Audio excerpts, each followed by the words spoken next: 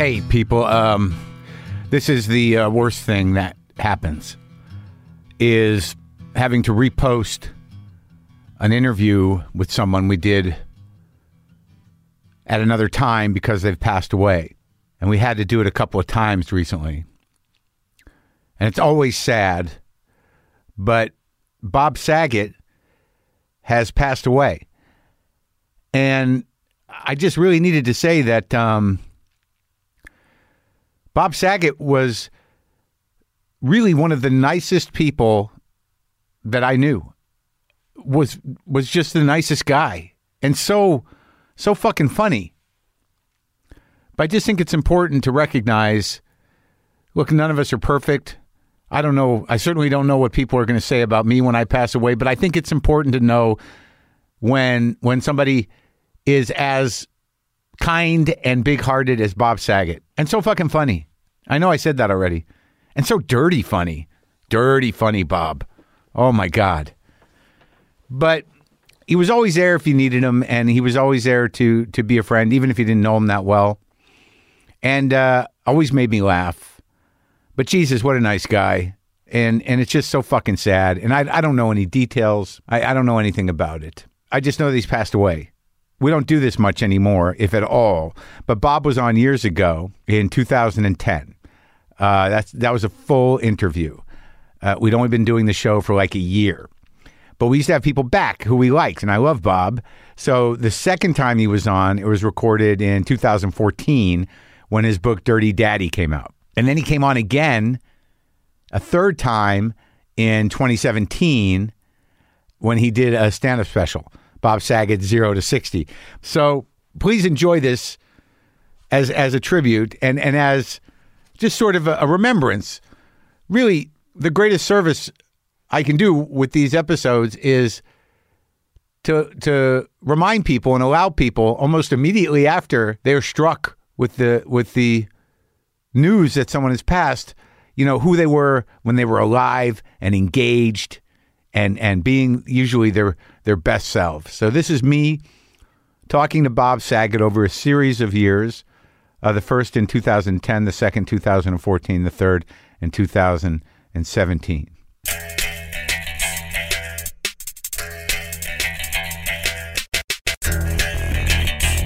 My guest in the garage here at the Cat Ranch is Bob Saget, and we're going to talk until we're sweating too much. I want to talk to you till Turkey Burger comes out of you. Yeah, well, there's one right here. Yeah, I didn't know when you were coming, so I went ahead and made a lunch. It's nice the way you made it. It sounded like a pita.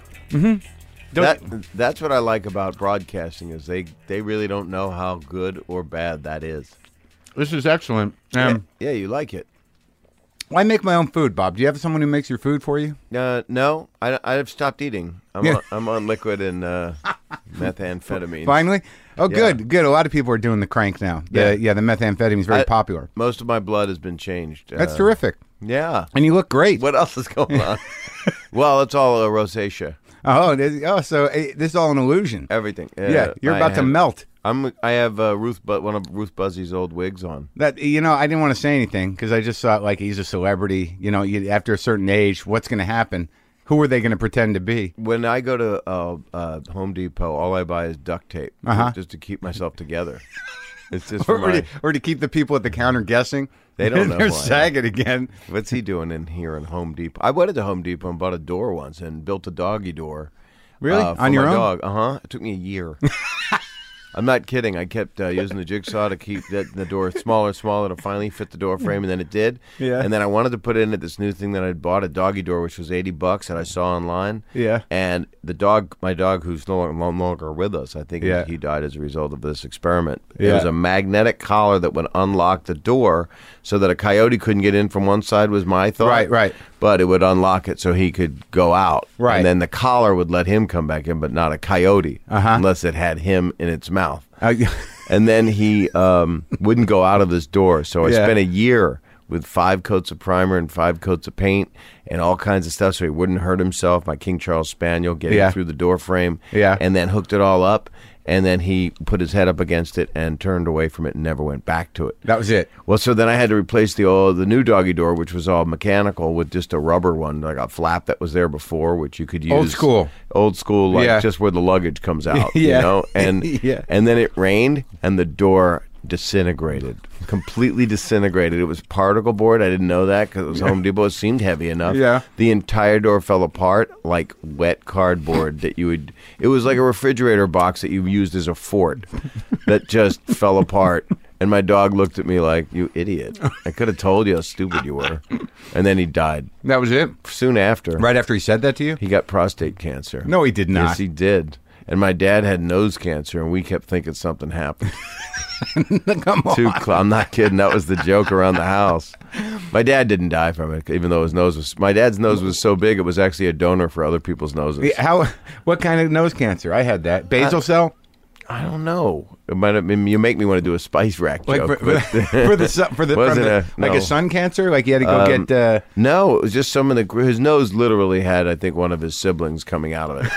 It was gigantic. My nose is big. The Lost Saget, he had a congenital twin that didn't really appear until he was in his 60s. It was the size of the noses on Mount Rushmore. That's how big it was.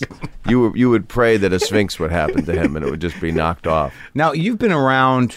Like, you know, it's weird. I keep thinking about it. I doubt you remember. You know, I bought that air conditioner at Home Depot, and it's not working. It doesn't work. I thought you were going to tell me you bought it when we toured together. No, we never toured together. So old. No, but we were in places at the same time. You're a little older than me. Yes, not I much. am. I'm 54. I'm older than you. I'm 46. So you came up with who? You came up with Reiser and Seinfeld and those guys? Yeah, the first comedian that Paul Reiser claims he saw do well. Yeah. Before anyone was, not before anyone, opening for someone was me opening for Rupert Holmes at the Diplomat in Florida. At the Diplomat? Yes, and Paul came down, I'm trying to remember who he was with. It was with Mark Schiff, I think. Mark Schiff, yeah. And I think George Wallace. It was 4 comedians that came down to watch Bob bomb, basically, in front of Rupert Holmes. It was a Diplomat, so the whole audience was blue-haired. Bob being you. Bob being third person. I'm talking like Martin Lawrence. That's fine. I you talk can do that. like I'm an urban act. Bob wouldn't do that. That's not right for Bob. Bob's not comfortable talking about this because when Bob leaves here, he puts his what do you call it? A Glock in the car. Yeah, the Glock. Yeah, or a 9. Do they still use 9s? And I say they in a very racially inappropriate way. Bob's people do. They do. They use 9s and Glocks. 9s and Glocks and a blunt. For the other thing. Yeah. That other thing. All right, so you're down to Diplomat. You're opening for Rupert Holmes, and the joke was he wrote Pina Colada song, right? So his second song was called Him.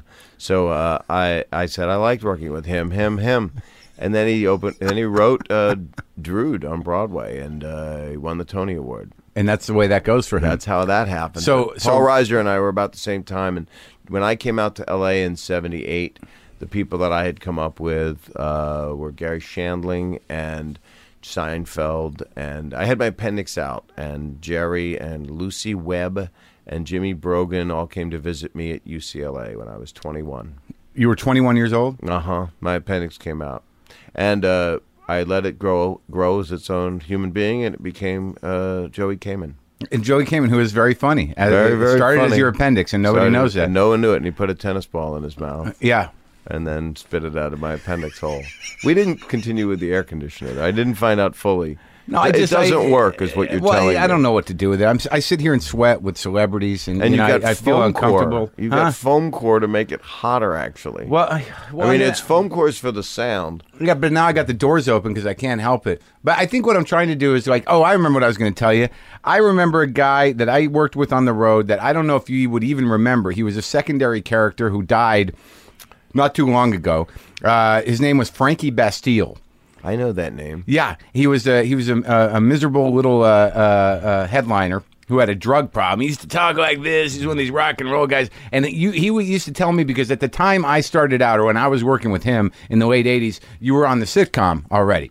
Wow. Right? Yeah, I got on there at, 86 or 87? Right, so that was around the time that I was starting to do comedy. Right. And this guy was telling me... Where were you out of? What city? Well, at that time, I kind of... Were you in San Francisco for a while? I was, but I started really after college. I went to the Comedy Store. I was a doorman there. I got all fucked up on drugs in a year, and I went back to Boston. That's so I was not really even in Boston. possible. How could that have happened? I know. I was the only guy there who got fucked up on drugs in the late 80s. It was the weirdest thing.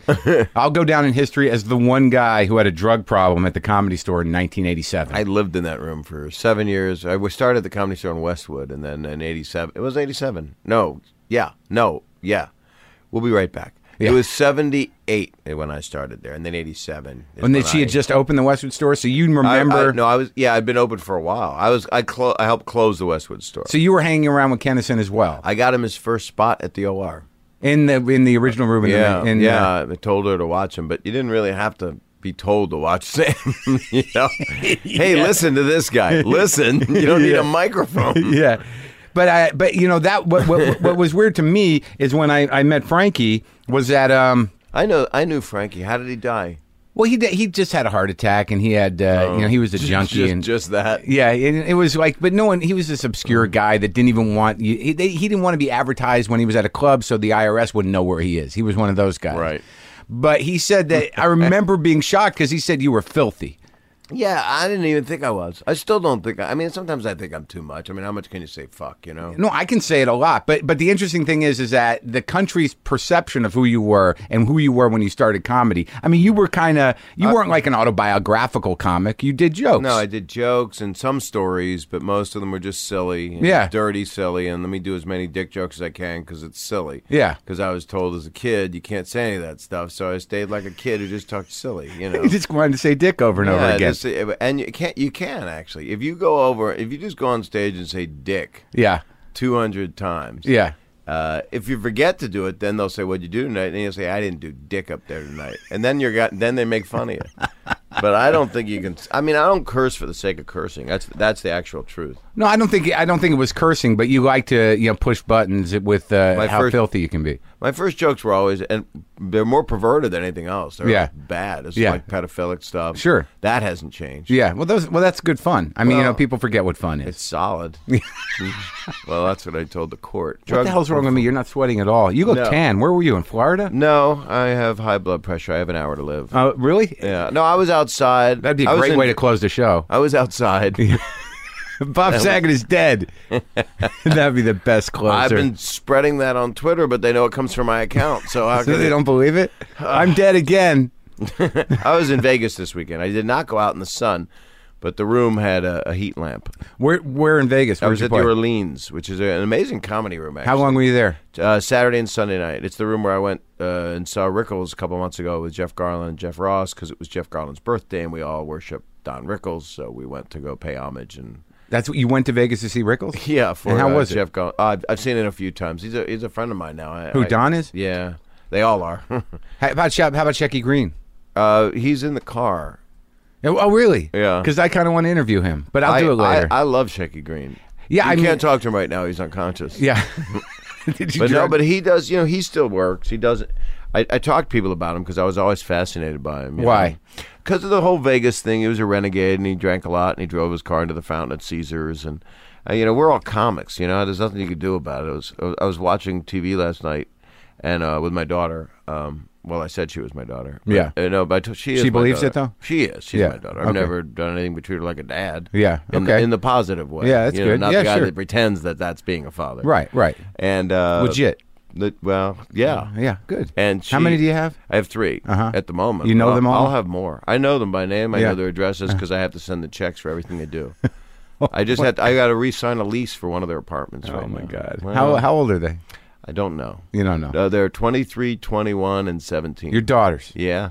Holy shit. But they're Siamese triplets. Oh, that's awesome. Yeah, so it's just one place. Yeah. But it's weird the age difference and they're still triplets. That must be very hard on your wife to have one dangling from her vagina for a year. Well, let's not talk about her vagina, but they were born rectally.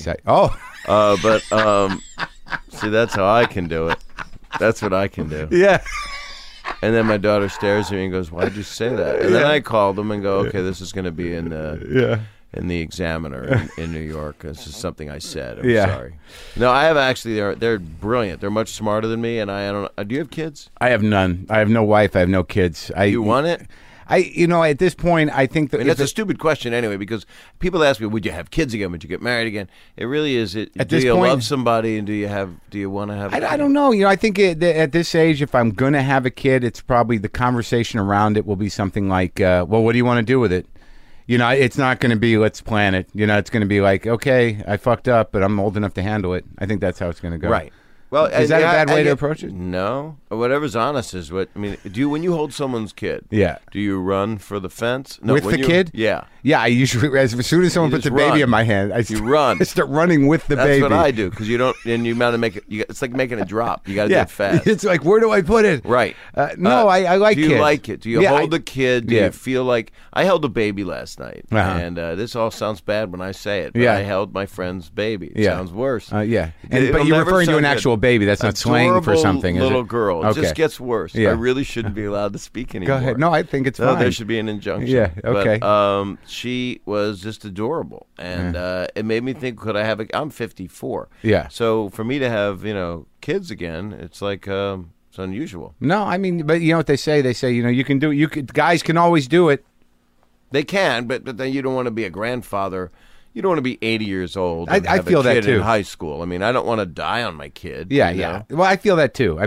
People say that to me, and I feel it too. I don't want to. How much longer can I wait? So let's get back. I wouldn't mind having like a football player kid, like an 18-year-old boy that's a big, strapping, strong kid. Just drag me around because I can't walk anymore. Yeah, throw you over his shoulder. Carry me. Yeah. Carry me in the like there's some kind of Revolutionary War days. Yeah. Well, I think maybe you should get to work on that. So we started Rickles. You're watching TV with your daughter, and what happened? And we watched Louis C.K.'s new show on FX. Last night. I watched that episode. I didn't know which one was last night. They gave me a DVD. My agent sent me a DVD, and I watched 4 of them. What was last night's episode? The one with the kid who said he's going to beat him up in the diner. I didn't see it. Oh, because he didn't want to date his sister? No. Oh, okay. No. It's just great. You like it. And what I like about it is what we all want to do, which is find your voice, whatever we are, wherever we came from, whether you never want to have a kid or never had a girlfriend or whatever, and just be who you are. And he's more than ever just being who he is. And it's his, people go, oh, that's his curb. Oh, yeah. Is it though? It's something. It's pretty unique. It's your own voice, and Seinfeld was Seinfeld in a great commercial television way. It doesn't get any better than that for that. And Curb is Curb, and Woody Allen's probably the palette of all of it. You look at what Woody did. I noticed a little of that last night with Louis, and outside, Louis and I have been friends for years, and I hope to get him on the show. And I have to overcome my mild jealousy and resentment to appreciate. That would make you guys good friends because you can say goodbye without even having to handshake. That's true. I adore him. Me too. And last night when I watched it, I was sort of like, it mixes up. What it doesn't do that those other things do is engage a real, there's a heart to it, and there's a filmic sort of tone to it. He's consciously a filmmaker. Yeah. And he's outside of being a comic. It's unique. It looks rough around the edges, but it's really pretty controlled. And he's not apologizing. No. He's telling you how. I saw an episode, and I don't know if it's aired yet. I probably shouldn't talk about it if it hasn't, but it's about him and his mom. Yeah, I think it aired. I think most of them. I think we're almost done. It's just brutal. I had a Jewish mother that has been through it. She's had a very hard life. I'm her, her one and only wonderful kid. Your only child? Yeah. The other 2 passed away, and there were 2 more that passed away. So what? I was a survivor of 4. Really? So, yeah. So I'm the opposite of. Well, they saw my act. Oh, Jesus. Was it all at once? It was a family gathering? Once, everybody. Horrendous. They took their own lives. Did you really lose that many? I did. I had one from scleroderma, which is a big benefit that I do all the time. And you made a film about that. I did. I did a thing Your sister, right? Yep. Thanks for knowing that. Dana Delaney started, and it was called For Hope, and we're on the board of this Scleroderma Research Foundation. What is that? What is scleroderma? It's hardening of the skin. It's sclero means hard, and derma is something you can order in the deli later. Yeah, night. sure. It's stuffed derma, but stuffed derma, yeah. But it's skin, so it's. Is it a rare disease? It's a potato latke disease. Yeah. Where you eat. Yeah. No, it's kind of rare, but there are hundreds of thousands of people that have it. I just know the rap sheet on it because I'm on the board, but it's. As many people have it as cystic fibrosis and MS, and it's not as publicized. A lot of people think it's because it's a bit of an orphan disease. Mostly affects women in their childbearing years, so which I look at all women. Sure, as possibly ready to go. Rearing. Sure. But it's a cause. I'll give the website after that. Sure, after go ahead. Defame. No. The disease in all women. No. It's srfcure.org. Well, I mean, I think what people don't know about you, perhaps, is that not only do you do this and you directed the film about it and you're involved with that, but I read something recently that, would you just buy a wing on one of your kids' schools or something? Did you donate some money? No, I don't think I did. I just do benefits as much as I can. That's all you do? I just do. I try to raise money for everybody, that I care about. Yeah. And usually it's my kids or other people's kids. But I don't like when people are sick, so it's not that I'm a sucker to be philanthropic. I try to give whatever I can. If I'm fortunate, then that's nice. I like being able to do that. But I like to give of my time and help raise money for stuff if I can. I mean, it feels lucky if we can put people in a room and then they can raise. Like scleroderma, we raised over $20 million over the past 20 years. That's amazing. We're doing one November 8th at Caroline's in New York. We just did one here at the Beverly Wilshire with Craig Ferguson, Ray Romano, Sarah Silverman, and B.J. Novak, and Bill Bellamy. So that's like, it's us, going out and do it. I'd love for you to do it sometime. Yeah, let me know. If you wouldn't go on stage saying that you just don't like, you're jealous of, you have to say you're jealous of Louis C.K. and then dwell on that for 7 minutes. I can do that easily. All right. I do that already. I already have jokes about it. I actually say I don't know when I'm going to see my friend's successes as anything other than attacks on me. I do not know why Louis had to call his show "Fuck Marc Maron," because that's that's how you see the title. Yeah, that's how it comes out on my television. That sounds very. You got to get a different set. Yeah, I know. Maybe it's your signal's getting scrambled. Something's going wrong. It's funny, when I was in film school at Temple University. I just graduated, and what year did Annie Hall come out? 78, maybe. Okay, so 74 to 78 was my college. I was in downtown Philly with my girlfriend. Yeah. And she became my wife, and then my ex-wife, and the mother of my children, and the keeper of the checks. Yeah. And she and I saw Annie Hall, and I was so upset after seeing Annie Hall because I remember saying, I'll never make anything that good, ever. And I was 21, and I think I've kept my part of the bargain on that. Good for you committing to that. Right? Yeah. I mean, I watched it the other day with my girlfriend, who was also, forever 21. No, she's older. How old is she? She's in double digits. Okay. All right. That's good. It's a start. But watching Annie Hall with your girlfriend is kind of a dream for any comedian. Yeah. At least I didn't have to watch it with my mom. Did you say that again, though? What, that it was a dream for any comedian? No, did you say that to your new girlfriend, that you're never going to be able to do anything like that? No, I didn't. I said, isn't this great? And here's why. Because I figured out... You've grown up. I haven't made anything that great, but I certainly understand it now. I know how I just a really, really, really well-written thing. And well done, isn't it? Oh, it's beautiful. I don't think there'd be anything... I don't think there'd be a lot of what we're talking about here, whether it be... Well, it never happens. Herb or Louis C.K. It's about a comedian who's an artist who teaches... the people and he learned from all the people that are the masters. Larry Gelbart and Neil Simon. They all came out of that. Yeah, but that's right. I think it was because of his situational comedy background. I mean that everything in that is a piece of situation comedy. That even like the bits, bits mixed with a reflection, whether it be therapy or just whatever it takes to know yourself. Well, now once you know yourself, if you can put that into writing and then put that into acting. Wow. Yeah, then you find out whether or not people really like you. That doesn't matter. Doesn't it? My first joke that I ever wrote when I was 17, that was a joke, the rest were comedy songs, was when I was a kid, my mother said, when you grow up, not everybody is going to like you. And I said, I need names.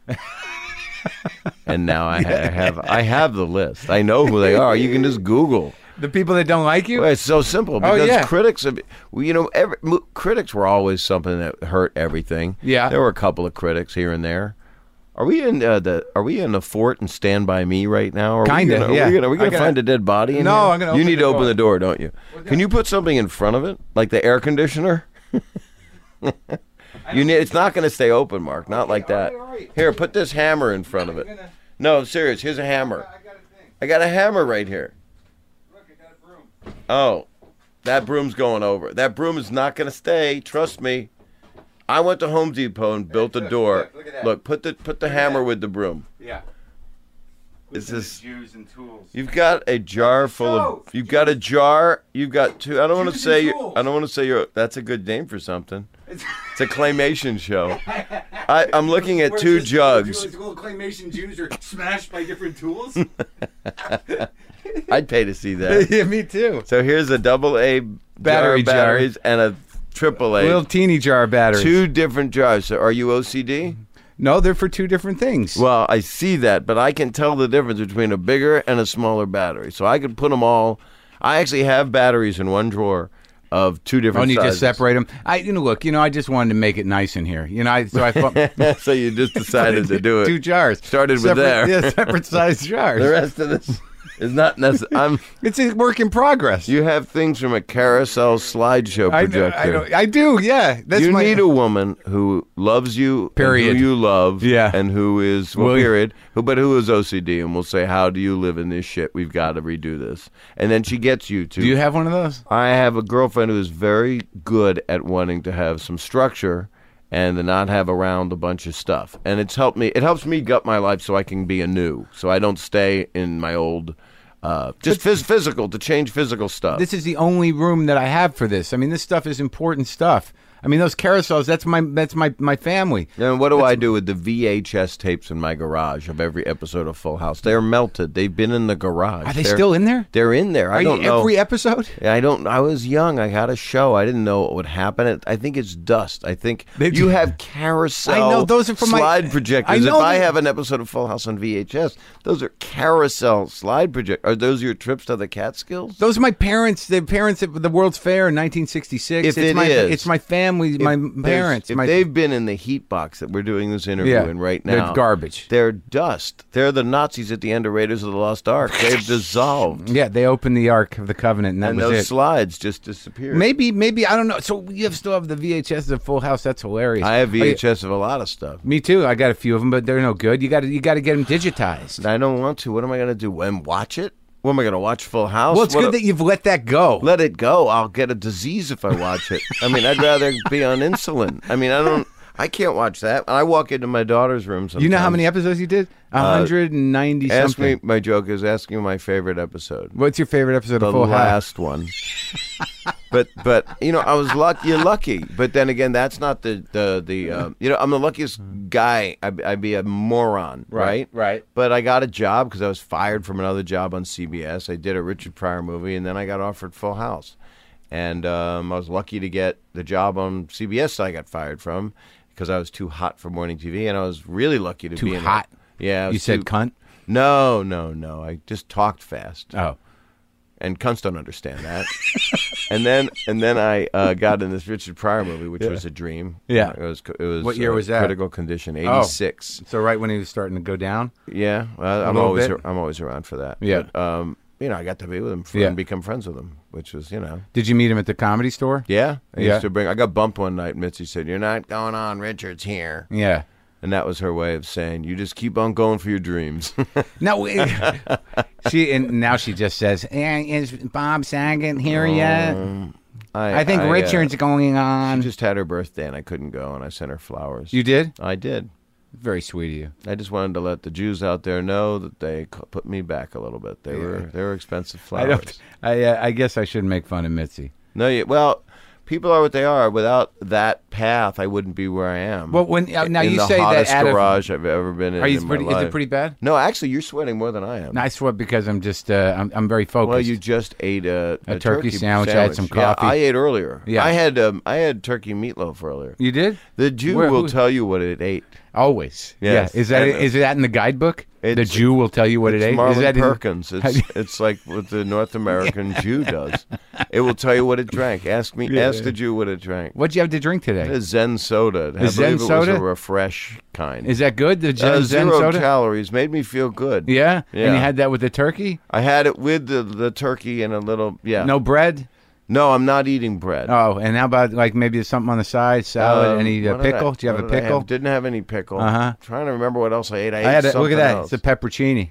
I like those things, but they give you gas, don't they? Everything gives me gas. Oh, well, I don't have gas much anymore. You don't? Nope, go straight to shit. Really? Good for you. Yeah, because sometimes, the gas is just a preemptive way to before you crap. So did you decide on comedy because you just couldn't muster up the confidence to do filmmaking? Is that what you're telling me? No, I got into film school. I won the Student Academy Award when Yeah. I was 21. I got flown out by the Academy. What academy? The Academy of Motion Picture Arts and Sciences. Oh, no shit. The Academy. I met Howard Koch and I met Spielberg. I actually walked up to Woody Allen at the Hilton because I was so cocky that I won the student Oscar. And he didn't accept Franny Hall, and I told him that I wasn't accepting the Student Academy Award in respect to him. What did he say? He laughed. He did? And then, he was really nice. He said good luck and all kinds of... Have you met him since? 4 words. No. And I consider him fortunate that he hasn't had to. So this is after you went to film school? I went to film while I was in film school. This movie I made about my nephew having his face reconstructed, called Through Adam's Eyes. It was an 11-minute black and white documentary. Was the thing. What happened to your cousin? My nephew. Your nephew. He became my cousin, and then everything helped. Oh, that's great. He's amazing. He's an amazing man. Very successful guy now. And why did he have his really face reconstructed? I needed to make a movie about it. Oh, and so you just bashed his face in? As hard as I could because I wanted to get something going for my and you career. said, "Quit crying, we're doing something here." Yeah, and we filmed it. Kind of like a little bit like Punk'd, but a little different. Yeah, a little good. And you guys are okay now, though, right? Yeah, we're That's best great. friends. We're besties.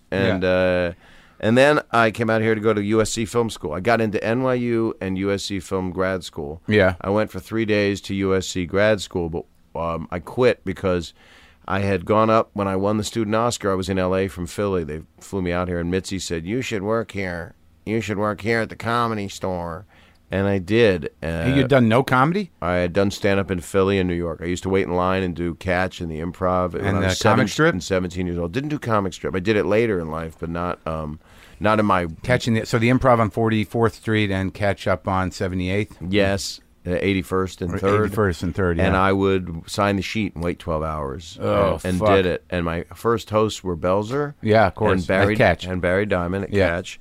And at the improv, Chris Albrecht was the manager. Right. And Robert Wall was the MC and the doorman. No kidding. And Silver and they was both Silver. said Silver. I didn't remember No, seeing Bud. Silver. It was Bud then. I But don't they hadn't know sold if the it place. was. No, it was yeah, it hadn't. It was an ambiguity place. It was still the only improv, correct? Yeah, correct. Right.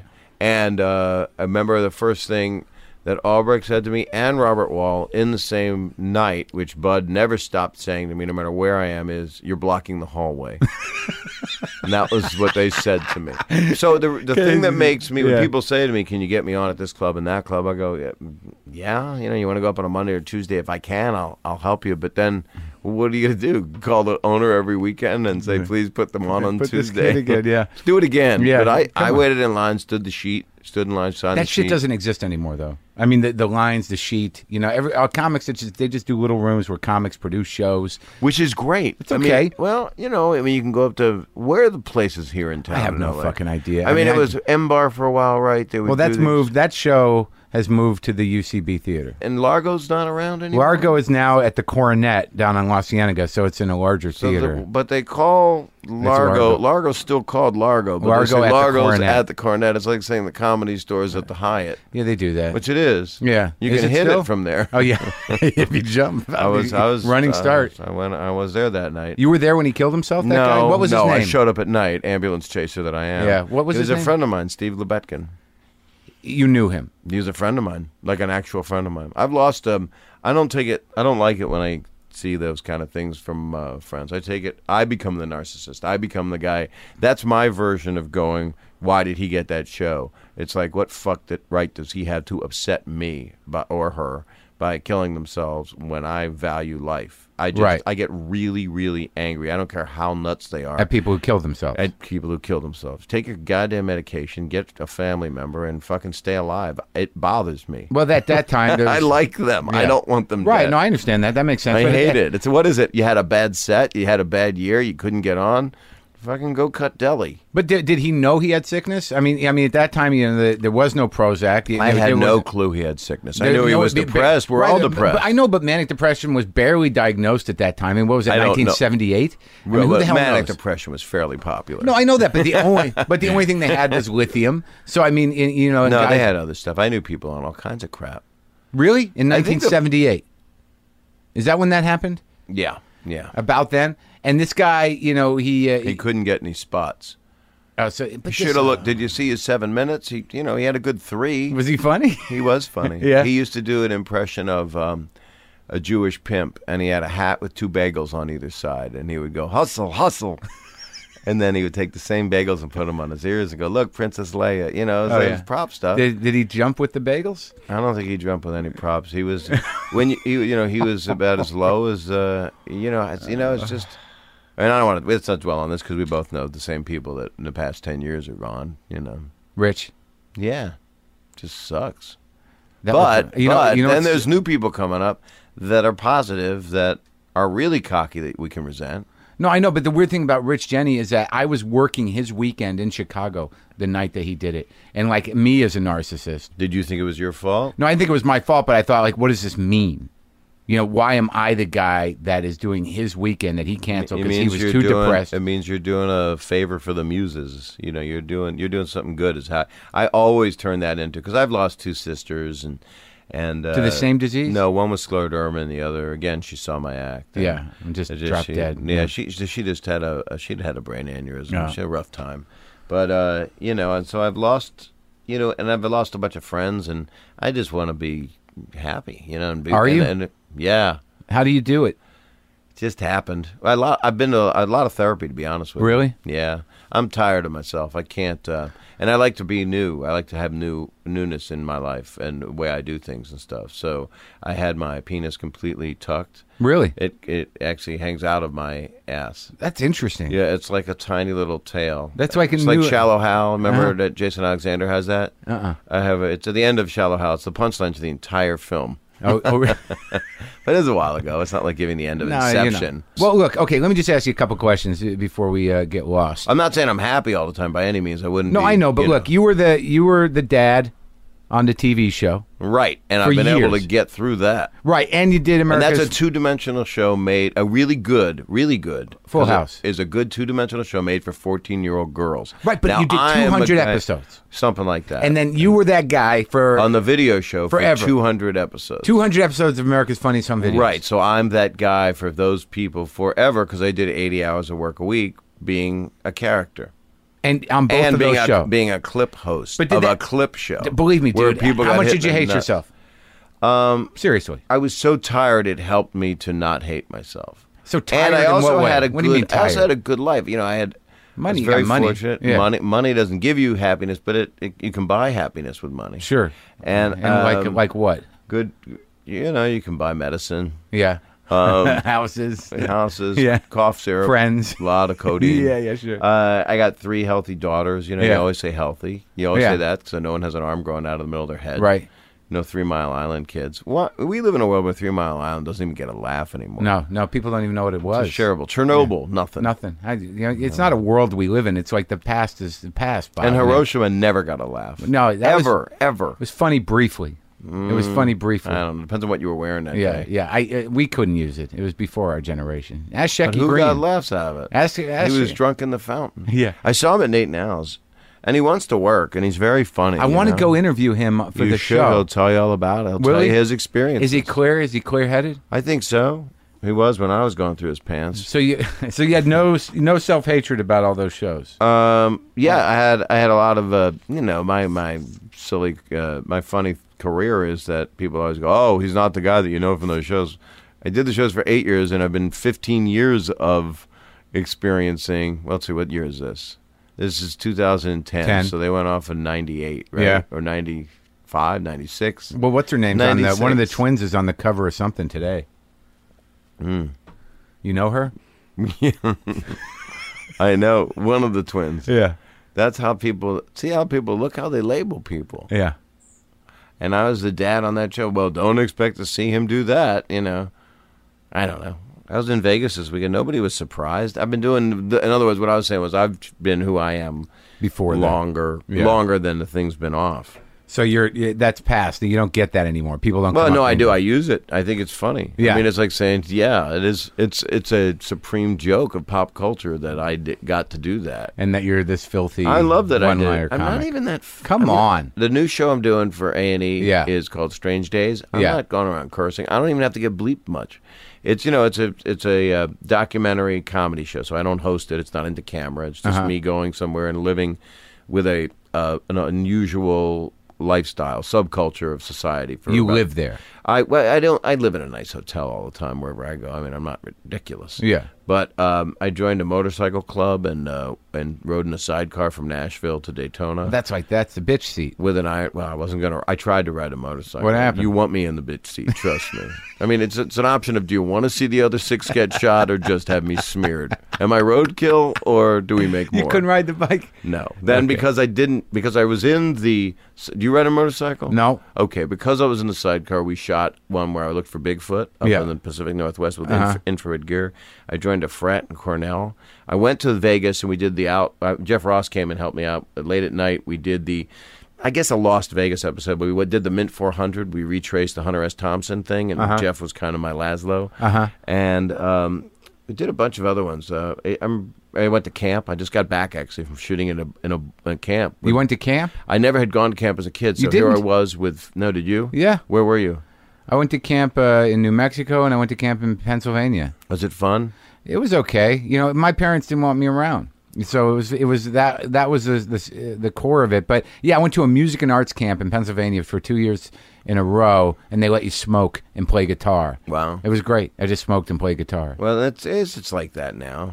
But although these kids didn't smoke, it was a really I think kids don't smoke like they used to, do they? Not cigarettes. No. I mean, they want well, now when I was with 14, 15-year-olds, there was still an innocence, even though there wasn't. There really was. The kids are still innocent now? The ones they put me with were, and then until you got done with them.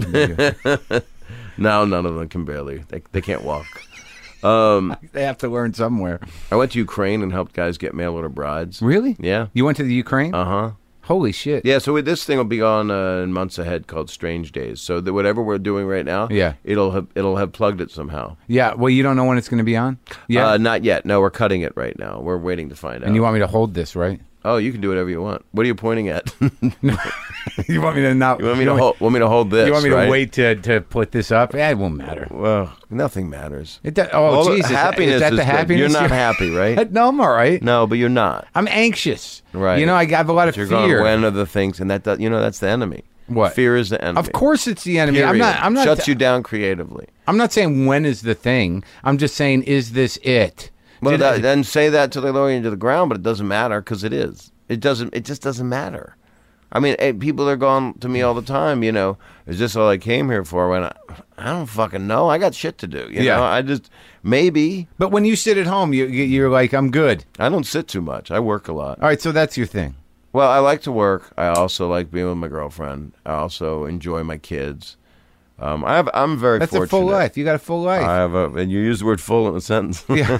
But no, I have a full life. And I'm very lucky. My mother's alive, so you can't have everything. Yeah. Well, when does this air is the question. No, she's good. I took her to dinner. Took her to dinner last night. She here? Oh, not in the building, but she's in Los Angeles. Did you move her out here? Is that how a long that worked? time ago? She's in the Holy Land. West of the 405. Oh, really? And she... you set her up. That's so nice. Did that feel good to be able to set your mom up? Well, she lives in the street. Oh, I just dropped her. But she doesn't. But you check out. She's fine. Drive around. You see her. The blue bus. They don't know if you got money or not. Yeah. But she... she gets the French fries with no salt, so they're healthier. Yeah.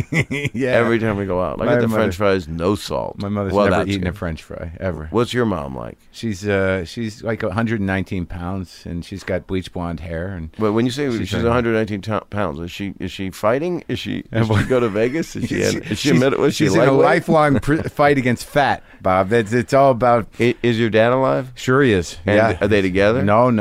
Divorce. They're divorced. and that was old. That's new. That's a new thing that they did a long time ago, right? I never quite recovered from it because I was 35 and it was. Why didn't you recover? Because who am I going to live with? Where am I going to put my bookshelves? Yeah, no. Yeah, it was later. And they got divorced, and my dad's nuts, and my mother's nuts, and they're okay. Gratitude is what it is, Bob. They want gratitude. No, that's part of happiness. No. Yeah, being appreciative, but you can't make that happen. Like you have to choose, though. What do you mean? No, that doesn't happen organically because we're supposed to wake up in the morning and be appreciative. Yeah. You can't tell that to a self-pitying Jew bastard. Yeah, I know. I don't appreciate it, and then I realize when I slap myself around. You know what? I used to be depressed when I was 29. I was depressed for like a year. I'd be depressed a year. Like you can't get out of bed depressed. A little bit of that, but I would always work, but it just, wasn't happening. I'd always be funny. I'd always go on stage, whether I had a job or not. I didn't have a job for 8 years, and we'd go do, yickles and fuckwad, and then stand there and, have fun, and go on. And the worst part would be, you'd be, as a comic, because we're just talking because we're comics, but you go on stage and you just, at the Comedy Store in its heyday, it was Robin and Richard and Red Fox would come on, and really, in the late 70s?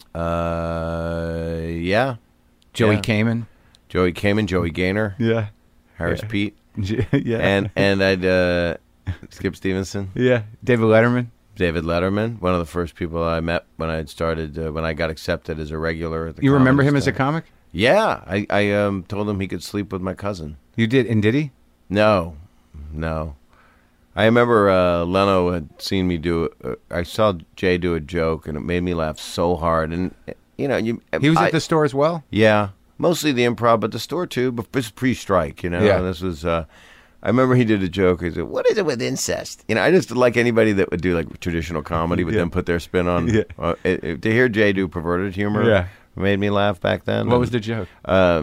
What is it with this incest? Yeah, your mother's opening up the oven and getting out the meatloaf, and you're looking at it, and she's bending over, and you're going, "All right, Mom." It was his Boston version of being turned on by the big Pilgrim woman picking up a meatloaf. And I said to him, "That's really funny. Of course you would like that. I mean, oh, my God. Because you're so, I was so fucked up. I just laughed at anything perverted." Who else was around then? Mike Binder? Billy Crystal. Mike was 17. And he started coming? Binder, yeah. I saw Mike was the first comedian I saw when I was 20 years old, when I won the Student Academy Award. And then he said he had a friend named Dave Coulier that needed a place to stay when he came out to L.A. And so this is 10 years before we did Full House, or 8 years before we did Full House. I met Dave in Detroit and then asked Dave to stay on my couch. And that was the premise of the sitcom, too, which is kind of Did you pitch it? Was it No. I was hired after someone else was released. It was a show by Miller Boyett and Jeff Franklin, and John and Dave had done it already, and I was doing this show in New York, and then they didn't know what they were going to do, and then I got the job at the last minute. Huh. It was a weird thing. Binder was funny, wasn't he? Great, and he is funny. He's a really great guy, and he can make a good film, too. Yeah, I wish I was around. Like, I was at the store in 87. Yeah. So it was way after. Yeah, I think I just gotten a job and left, but I remember it was so competitive and so weird. It's still weird over there. Yeah, but it's comics, and it's supposed to be weird, We're all supposed to be what we are. I was watching this Louis show on FX, which I am a little obsessed with over having watched it last night. Yeah. And I watched 4 of them, and just to see him go into the Comedy Cellar in New York and watch that, it's romantic as shit what we do. I mean, it might be sick. I mean, and he gave a speech, and he says, we have 15 minutes up there. That's our lives. And he shows the other comics who say nothing, and they're all like, so these guys got nothing. They just got that 15 minutes. And it's just a very funny cut, too, because it's kind of true, You're as good as your last spot. It's fucking unless true. you have enough self-worth that you realize, no, this is a craft, and it's, Do you have that? Take the sign. Yeah. I'll do a set, which I'll know will be. I went up and did Chocolate Sundays a couple weeks ago at the Laugh Factory, which is an urban night. Yeah. And my first line was, "Where's all my tall, neurotic Jews in the house?" Yeah. And then that was the uphill. So then I started to just hit too hard. I just was trying to score. Because I wanted to. Wanted black people to like you. Wanted to very much. Yeah. And none of that. You just want to kill with every audience, or not kill. I just wanted to get, and you can't. If you're going up with a crowd that is rowdy, if it's a rock and roll type crowd or a college crowd, you can't be looking at your notes. You can't. You gotta entertain everybody. Yeah. You gotta be. It's a workshop. I just did Vegas this weekend, and it's like surfing, and you don't wipe out, and you just keep going, and it's a pretty amazing form to be able to do. So I'm pretty professional about it. You are. You've always been real professional. Yeah, I'm pretty professional. I do know that, You're as depressed before you go on as off. Yeah, right. Yeah, on stage, off stage. Consistent. Very consistent. I'm consistently inconsistent. That if they don't come around to where I am, we're going to be in trouble. But it's not really that. That's not really true. I was in Atlanta, and it was the last show, and it's this weird small room where you do 2 shows a night: Thursday, Friday, Saturday, Sunday. Where was it? At the Laughing Skull. Oh, that's owned by. I like that guy, Marshall Childs. I like him a lot. Yeah. I did that club, the Funny Farm. Yeah, and he loves. What I love about him is that he loves comedy. Oh yeah, and like the last night, and he's funny too. Yeah, I had great shows, and there was a couple in the last show, and they were drunk, and they were exuding problem. They were just going to be a problem. The room was too fucking small. Yeah. And I knew backstage, I was like, this is going to be my last show, and they're going to fuck it up. I'm going to have to babysit. You preordained it. Well, no. Well, and then Chris Tucker stops by to do a guest spot, which is weird on my show. What was he doing there? He lives there. He does? Yeah, so he comes up and does 10 minutes. So funny. I want to see him do stand-up more. Was it good? Yeah, it was all right. But people were very excited to see him, because he's a guy, they know him from the movies or from the Billboard or whatever. And then I got up there. If you've seen the Billboard, you'll love the comedy. Yeah, exactly. Well, then I get up there, and they'd removed the couple that I knew was going to be a problem. And I was so... Now it's all on you. Right, yeah. I was so ecstatic. I was like, they're gone. And everybody else was relieved, and we had a nice time. But I guess that's true. You got to walk... It's still you hold on to the one person that tells you... When I did this... I did a set, and I guess it was here in town before I went to Vegas last week, because I'm going up on tour, so I want to make sure that I'm good. And I just went too far, Sometimes I like to be clean cut and even just go up and I'm just going to see how funny I can be and not rely on just saying, fucking this doing and it that. Jeff Garland style. Well, I don't go like up with to, no material, or you got. No, I have Joe. I do both. Yeah, I love that he can do that. Yeah, and then, but he has material. I mean, he just. I mean, he's more prepared than I am sometimes. But I went up. And I offended somebody. I don't know. I was really blue. I don't know. It was just a couple weeks ago, and 2 older people walked out, and I said, "Do you have to go somewhere?" I think I insulted them with well, apparently you're not going to have sex, because it wasn't good. Yeah. And the guy said, "You're just not funny." Oh yeah, and I just hadn't heard that in so long. Yeah. I always, it's always weird when you meet somebody and they go, "Are you going to be funny?" Yeah. No. When you get on a plane, do you ask your pilot if he's going to get you to Cleveland? Yeah. So our back's already up. We're already the kid behind the dumpster ready to start a fight. Yeah.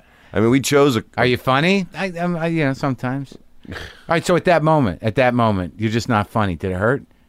No, which is why the therapy has paid off. That is a good sign. It was. I was not hurt. In fact, what it did was I acted out a little bit. I became a little more 11 years old.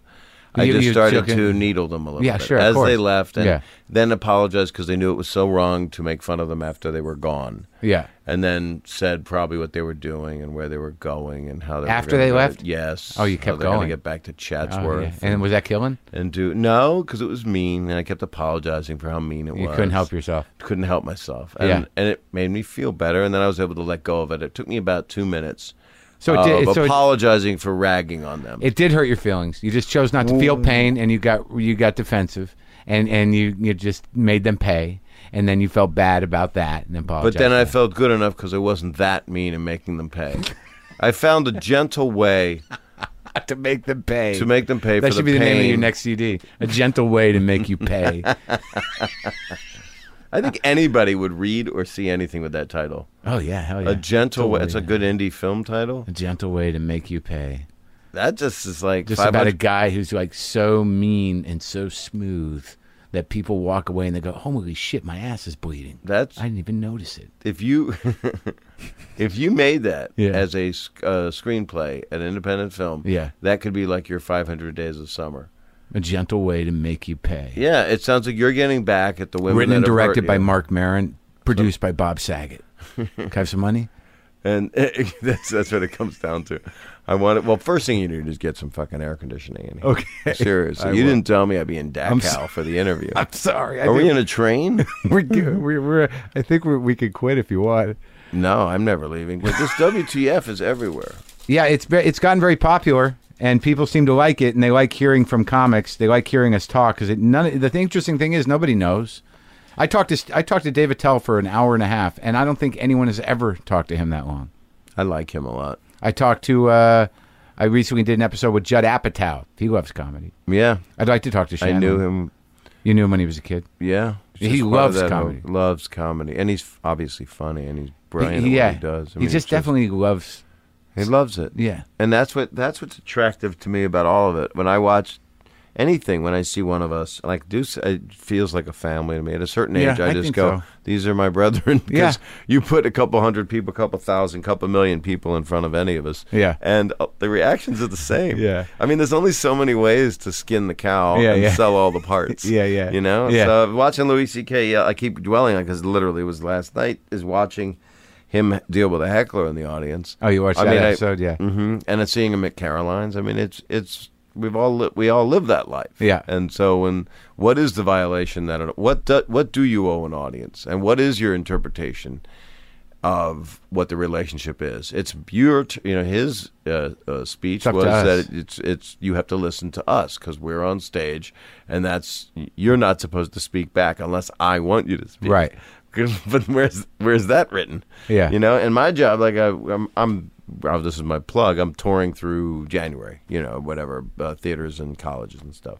And so they're paying money, so I got to entertain them. Period. Right. It isn't, and if I talk to them, I'm responsible. If a guy rushes the stage, I did a college a couple months ago, and some kid rushed the stage with a bottle, and what he wanted to do was down this weird, I guess it was called ice, some kind of Seagram's product. Yeah. And wanted me to drink it, and I wouldn't drink it, so he pounded it and then threw the bottle to the ground. And all I'm picturing is glass coming up, hitting me in the eyes. Right. So all I care about is security at that point. So at that moment, I don't care that anybody's paid money. I'm not going to be killed. Your safety, yeah. Right, but otherwise, they paid. But if you're at the Comedy Cellar, Louis is 100% right. You don't speak during someone's whole thing. Well, he's interesting too because as a comic, I mean, I've known him a long time, and he was never a guy that liked doing crowd work. That that even was comfortable doing crowd work. If not, it's something some guys like to do it.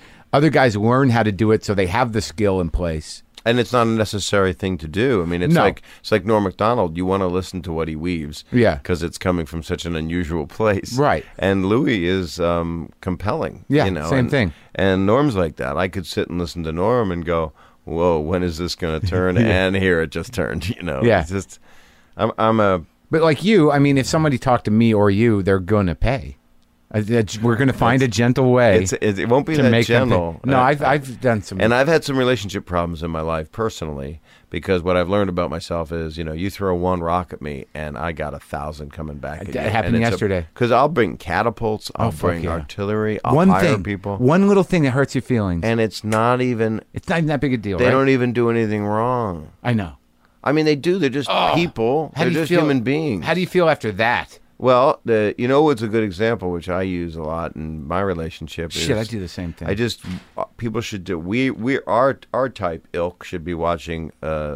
James L. Brooks is As Good as It Gets as many times as we possibly can, because the Jack Nicholson Helen Hunt relationship kind of says it all. Because it's like, why would you say something like that?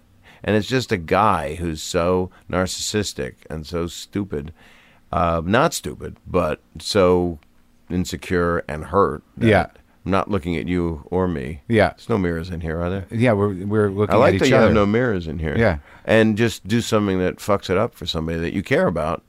And it can really fuck up a good relationship. I'd say it fucked up my second marriage. She left.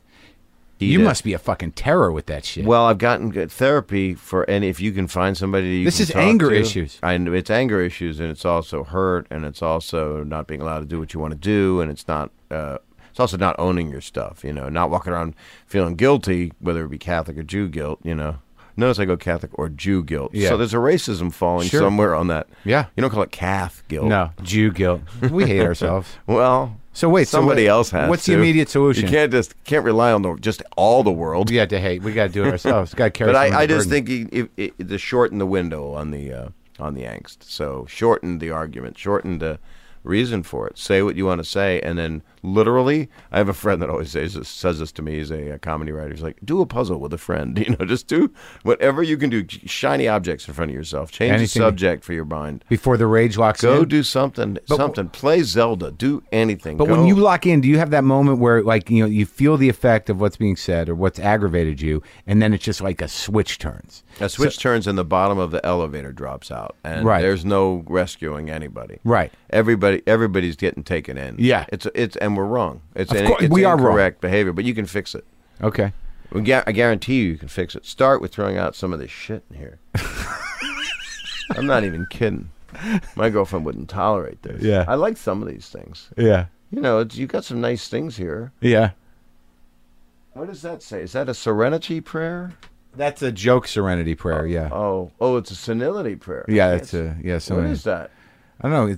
Go get it. I'm just going to tell you something. There's a copy of 1984 by George Orwell here. Cut in half. Now, 1984. Cut in half. It's cut in half. It is? Yeah, that's the funny. Look at it. It's half the book. It was done. It was. That's why I have that. A friend and I were building shelves, and at that moment when he cut that book in half, we laughed for like a half an hour. I don't even know why. That's really funny. It was that book. So if I had a good math mind, which I do not, yeah. What is the exact half of 1984? Oh, 944. 942. No, 1984. No. 19. Oh, yeah. I'm going to do this. 850. There's 5 Asian guys listening to this that they're yelling at this right now. 950. That's Rickles' way of looking at it. 950 plus. No, you don't have to do it. I'm on my 992. Is that what you're going to stand by that? Yeah. Yeah, you're right. So what you've got sitting on that shelf right there is 992. Yeah. You don't have 1984. Exactly. And now if I'd have known that right off the bat, it wouldn't have made you laugh. It wouldn't have meant anything. But I wasted a good minute of this time that you can cut out. We were in such good groove with the anger thing. You said I got to get rid of some of my baggage, and I got to You just have to move on quicker. Okay. Move on quicker because you're really funny and talented, and why not enjoy your life? And then you draw people in, and you can make money doing it, and especially people need to laugh. Yeah. Does it feel good when you hurt somebody? When you hurt somebody? Yeah. No. All right. No, I feel really bad when I hurt somebody. While you're my doing relationship it or after? It never feels good. It feels like something, which is why we do it. Right. We just want to feel something. That's right. And we've had an effect. Yeah, and it usually destroys stuff. Yeah, it's awful. The only good thing about it is the resolve of it can be good. And I'm not just talking like... If you don't do it over and over again. I mean, if you really and mean we do it over again. Yeah. But I'm not just talking about in a relationship where there's payback sex, Yeah. Sure. Makeup sex. But I'm talking about all relationships. Yeah. I know there are relationships, that's hard to believe, that aren't sexual. Right. I don't really have women? it. With women? With your mom, but I don't really have it. Mine's it's hit or miss. My mom, that's why I hit her or I miss her. Yeah, yeah. But my mom, that's been a lot eternal trying to understand. There's nothing to forgive people that are who they are. There's nothing. I mean, I guess it's forgive and forget and all that crap. But I guess it was Jesus who said, "I'll be here all week." Yeah. And he was wrong. He was. He disappointed a lot of people. There was no second show. Yeah, and then afterwards they spun that thing into a big, big business. It's unbelievable. It's terrific. Well, it's like Kennison used to say. I mean, if he comes back, he used to say, "Oh yeah, if I was Jesus, I couldn't wait to come back." Yeah. Remember this sound? I can name that song in 3 notes. Right? He's the only savior that can whistle through his hands. Yeah, I'll be back as soon as I can play the piano again. He used to sit on the Comedy Store with like a fifth of Jack. Yeah. What was he drinking? What was Black Label's Walker? Jack Daniels or vodka. And he'd say to me, "Do you ever get depressed, Saget?" And I went, "Yeah." I mean, it was 2 a.m. at the Comedy Store. Yeah. And he said, "You ever get depressed? You come see me." I'm like, "Yeah, that's gonna solve it." Boy, was he funny. And that's all. Truth is, What are the two things Jesus said? Is it the truth will set you free? Did he say that one? Yeah, someone said it. He also said, know thyself. Yeah, no, to thine own self be true. He didn't say know thyself? Yeah, same thing. Know well, thyself. not exactly the same. To thine own self be true. To thine own self be true means be honest to yourself. Know thyself means, you get a good hour set and work on it. Yeah, that's right. Know your shit. Know your shit. Yeah, be real. Keep it real. Keep it real, bro. Right on, man. So we're talking about, what's the thing? Strange what? Strange Days. That's with Bob Saget on A&E? Yeah, and that's coming up. More will be revealed about that. More will be revealed, and it'll be in its own time. Yeah. And it's a really interesting show. It sounds funny and good. I hope so. It's kind of, it feels good to me. We've worked a lot on it. We're still editing it. All right, and then you're touring from, when's that start? It would be all fall through January, maybe February. September? I'm not sure. Yep. October, and you November. got your shit together? You got your hour? What are you going to do, like an hour? I have a new hour that I've been working on. Who's opening for you? I use different people. Yeah, like who? I just had James Smith, Ryan Stout. I know that name. Ryan Stout a lot. He's very funny. Where's he from? He is from, where is he from? We don't usually talk because we're just having sex. Sure. Once the show ends. Yeah. You put the gag in. Yeah. What, that? Uh-huh. Okay. I plug all of his holes. That's good. One with your dick, and then the other one. No, I don't use my dick. Oh, you don't? No, it's all with alcohol-dipped rags. Well, if you're going to set someone on fire. Yeah, you just wave the lighter around. What's the matter, opener? Why didn't you want to sell my merch? The opener didn't go out and sell my merch. This is what you get. This is why I didn't write another 20. And then the other guy that I like a lot is Mike Young. Take Mike out. Just solid guy. Very solid, and he's good got heart. That upbeat energy. Yeah, he's got a really good heart. He has such a good heart, I almost thought he was Christian-y. Yeah, and he's a Jewish guy. Is he? He does not look like a Jewish guy. No. And he's a boxer. His upbringing is he kind of just was a survival guy. Uh-huh. From Detroit, great family. Nice guy. Like, am I thinking of the guy? No, you're thinking of Mike guy? Young. Yeah. He has all the ideals in his eyes of a young kid. Yeah, for a 40-year-old, that's not a bad thing to have. Well, that's how you meet younger people. All right, Bob. Thanks for talking. Thank you for having me, man. You bet.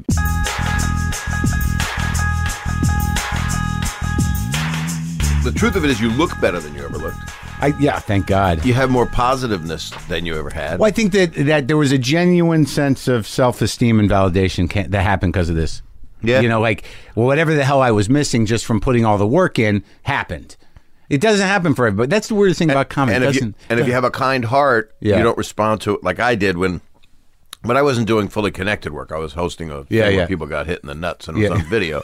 That helps the id. The id is very good evening and welcome to America's Idiot Id videos. Idiot Id video. Yeah, the id is an idiot, so that's But isn't that interesting though, that even though you made a fortune doing that and you were doing all that stuff, that it's not that satisfying. It was unsatisfying.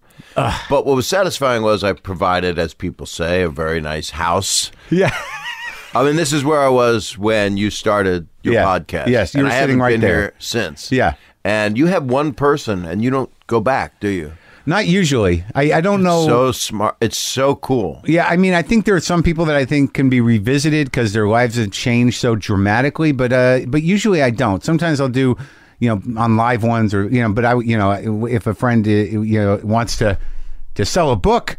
And it's about death and comedy. I mean, the interesting thing about you is when we talked the last time a couple of years ago, we talked about your sister and your involvement with charities, and you still have this. The interesting thing to me is that you have these things hanging over you, America's Funniest Home Videos, and the other show. I run from them all day. They're just floating above. But it was some bad CGI thing. I know, but there was some conscious decision that when you knew that people followed you from that and the what was the other one called? Full House. That's cursing to me to say the name of that show. Right. And by the way, I have love for both of them, so that's a no. I get it. That's a lot of therapy. But there was a time after you made your money and you were out of the woods on those things where you went on stage and just set to reestablish Bob Saget is Bob Saget. It's like, I'm glad you like that guy, but you were wrong. Well, here's his reaction to that guy. Yeah, exactly. But what I would have loved to have seen you do a job that you would go, should I take this? And someone said, just take it. And you would have wound up on something. Maybe you would have hosted something. Right. I mean, Tosh has an edge to him, and he hasn't really lost himself. And he defines that show anyway. Exactly. Yeah. He redefined how a contemporary person that's a comedian that's smart does a blooper show. Right. Mine was 7 o'clock on a Sunday night on ABC. For grown-ups with morals. I think going to say for grown-ups with morons living in their home. But it is morals because you cut before the old person hits the cement. You know, they always cut before that horrible... You never say who died in these videos. There's no Zapruder footage. They get out. And then they cut to the audience and their head snapping back. Yeah. But it's not something I would do now, but it's... do you have regrets? Do you have any regrets before you started this podcast, before your life changed? I think I did at some point because, I felt like I missed opportunities. But as I get older, I realize now that I clearly wasn't ready for those opportunities. And the ones I pursued and I got, I don't think I was a full person as a comic or as a human until recently. And that's just the timeline of life. That's right. Because some people are really lucky, and at 23, they have a wisdom, and you go, holy fuck, how did they get that? Or an actualized talent. They know what to do with their talent. But then being able to be a human and have all that talent can be a very complex, and then you can still self-destruct. It's tricky. But you have so much inner intelligence anyway. You could have had it, but probably my guess would be miserable throughout it. But like when I hosted my first TV show on Comedy Central, I was hosting Short Attention Span Theater, the last version of it, and I hated every minute of it. But I learned skills that I would never. But I was completely uncomfortable because it's like, this isn't what I do. Hey, we're back. Yeah. This fucking blows. This next clip is funny. I have my MFA in that. Hey, here's. You know how kids go to parties sometimes and they learn to speak? Yeah. Let's watch that. And then as soon as you go to the camera goes up, you're like, oh, what the fuck am I doing? They have footage of me doing that. Oh, really? Yeah. They have footage of me like Naked Gun. It's in the book, actually. I walked into the bathroom. I think it's a chapter, Things I Shouldn't Have Done. It's very much like when Leslie Nielsen was, dropped the mic in the toilet. Yeah. I went into the bathroom after America's Funniest Home Videos shooting, and I just went in during it. Yeah. And I went, this is the worst fucking audience. And the guy next to me, yeah, man, what is it? I go, I don't know. Sometimes it happens. And I walked back into the studio, and a young girl said, we heard everything you just said. Because your mic was on? Yeah, but I told the guy to turn the mic off. And it turns out they had the monitors on. Oh, okay. So just the audience monitors. And then my retort to her was, oh, yeah. We say that every show. Yeah. Because that's our thing. Yeah, that's just love. Sorry about the cursing, ladies and gentlemen. Did you walk out and see just a room full of shocked faces? It was, they don't even listen. I think they're all numb when they get there. They waited so long to get in there. Yeah. And it's almost, I barely remember that even happened because my life is so different now. I didn't realize that this was your first book, Dirty Daddy, The Chronicles of a Family Man Turned Filthy Comedian. This is the first one. There was a picture book. It is. I did a picture book, I don't know, 25 years ago with Tony Hendra. Oh, from National Lampoon? Yeah, called Tales from the Crib. And it was just pictures of kids and captions. I don't think that's a book. Is it still around? I don't think so. It's one of those things where I have all the copies. What drove you to write this? I mean, what was it like? Because, you're doing okay. You probably got time on your hands. Did you just say, there's shit I got to talk about? What's interesting, it really came out of show business. There were agents. I had former agents that I left. They had an idea for a book. I didn't like it. Yeah. So it was gimmicky. It was sticky. And then I went to different agents, and they said, people really want kind of a memoirs comedy book out of you. Mm-hmm. So, well, that's going to be all about death because I lost 2 sisters. I lost 4 uncles. Everybody was really young when they died. And I wrote like 13,000 words. I gave it to my agents, and then I got 6 offers. I met with everybody that in New York. And it was like really nice. It was where you go there, and everybody goes, we want to be in business. Bidding war. Yeah, it's nice to have. Yeah. And I chose a guy I really liked, and we're living together now. That's congratulations. Great. Are you getting married? I don't know. We've got this inflatable calf that we both share, and we have sex with it. That's nice. But we don't make eye contact. Is that in the book or is that the next book? No, I'm just telling you. Oh, okay. Thanks. It's just for you. I wanted something special just for this. But it's, I don't know about a next book. I'm literally like, my hands, I was like adaptation for me writing this. It's crazy, right? a 48-hour day. You know, you go from hanging over you too. You're like, and you're supposed to do 4. They said, you're going to write this? I went, of course. Yeah. You know, how are you going to do it? Oh, 4 hours a day. I called a couple writer friends that are legitimate writers. Right, exactly. But these are like smart, real smart. Their job. Super smart lady. They do it for a living. Yeah. They sit there. They have their back arched. They got support. They got carpal tunnel machines. It's almost like they're Stephen Hawking. They got every contraption so that nothing hurts on them. Yeah. They get massage teed up. I'm like, oh my God, I'm just taking Excedrin. What medication's in the house? How am I going to stay up and not get addicted to anything? Yeah. I can't drink. You can't do anything. You have coffee, but then your emotional side's shut down. Right. So then you just churn it out. And then, because I forgot to write 4 hours a day for a couple months. Oh, sure. And you're just looking at blank pages too. You're like, you stare there, and then you go to another environment. Yeah, and then you jerk off. I did that. You couldn't even read my screen. I mean, it just looked like it was just gooping down. It looked like the beginning of a James Bond movie. That's something, but you can't sell that. You can't send that to the editor. You can these days. It depends on what company you're with. There are companies that would go, you got a screen full of goo. I want your book. Yeah, Saget goo. I want your monitor. Yeah. But I really started to love what I was writing, but I was outlined with this guy. I wrote the whole thing. You wrote the whole thing of your both. But it's weird. There is this weird element of discovery when you write that you can't have when you think or when you talk, because you have a little more control, and you start pumping things out, and you're like, wow, that's pretty, huh? And you chase that thing. It's not a screenplay. And it's not anything. From the heart. Yep. And it's a diary combined with a stand-up idea, but it's not. Right. Well, if you're talking about this, it's this. Exactly. And if you're talking about death and you're talking about heavy things and you're talking about these elements of your family and you're also pacing it out with show business stories with people that everyone knows, so you got a personal story. And you want it to have laughs. So I put laughs on every page, and I also found that it made me go, why isn't my stand-up like this?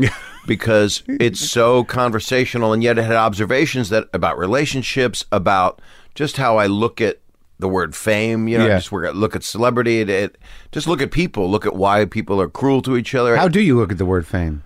Well, I think celebrity is the C word. I think that is the worst thing that our culture.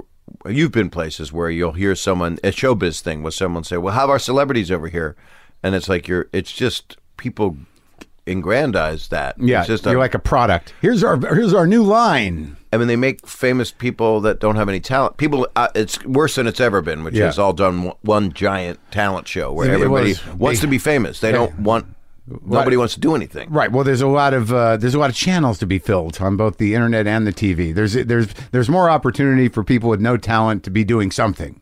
And there are more people, and there's more, and they're just unbelievably untalented. Yeah, and I can't watch that much. We were talking before we started this that you don't watch very much. I don't know where people have time.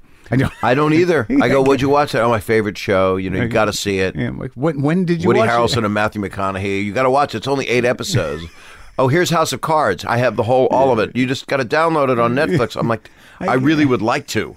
But I really got to write. Yeah, I get no time. So what did you come up with, though? Because I talk to people about death all the time, because I think when I turned 50, I was in denial about certain things. And now that I'm about halfway into 50, it's sort of looming in my mind. You have a fear of it?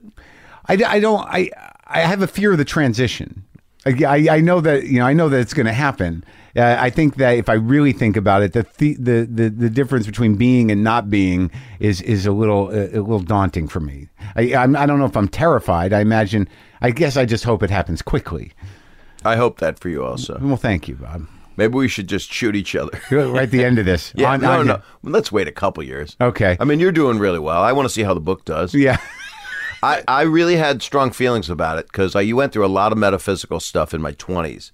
I went to real woo-woo shit. I was married then, and I went to past life therapy. Really? Yeah. I sat there and kind of went, I was a pharaoh when I was 14. And how is that possible? Who knows? That's what you were, a pharaoh? They told you that? Well, then I started getting into drugs, so I was fine after that. So then that went away. Yeah. Any search. Yeah. And my outlook now is to not be afraid of it. I think I would say 80% of my life, this is a stupid thing to say for a mortal, but a mortal, what am I? I don't know. I'm going to be on Bewitched next week. Is to not fear. If you cannot fear death, or just stop thinking about it for a while, which seems to be where you're kind of at. Yeah. You can give some thoughtful moments to the things that actually mean something to you. Yeah, put it out there. You know what I mean? Try the output should be more good than bad. When you're on a plane, I read your tweets. Yeah. I know when you're suffering.